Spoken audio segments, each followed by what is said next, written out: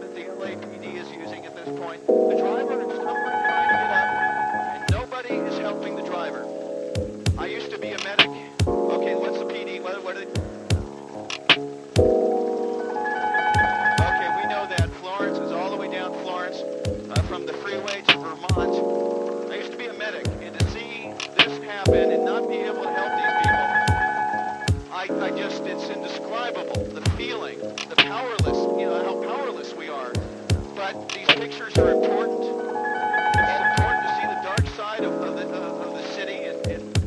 Let's point out too, Bob, that these people who are doing this, we have no idea who they are. Many of them appear to be... You see that? The same people. He's reaching up for help, and somebody kicked him in the head.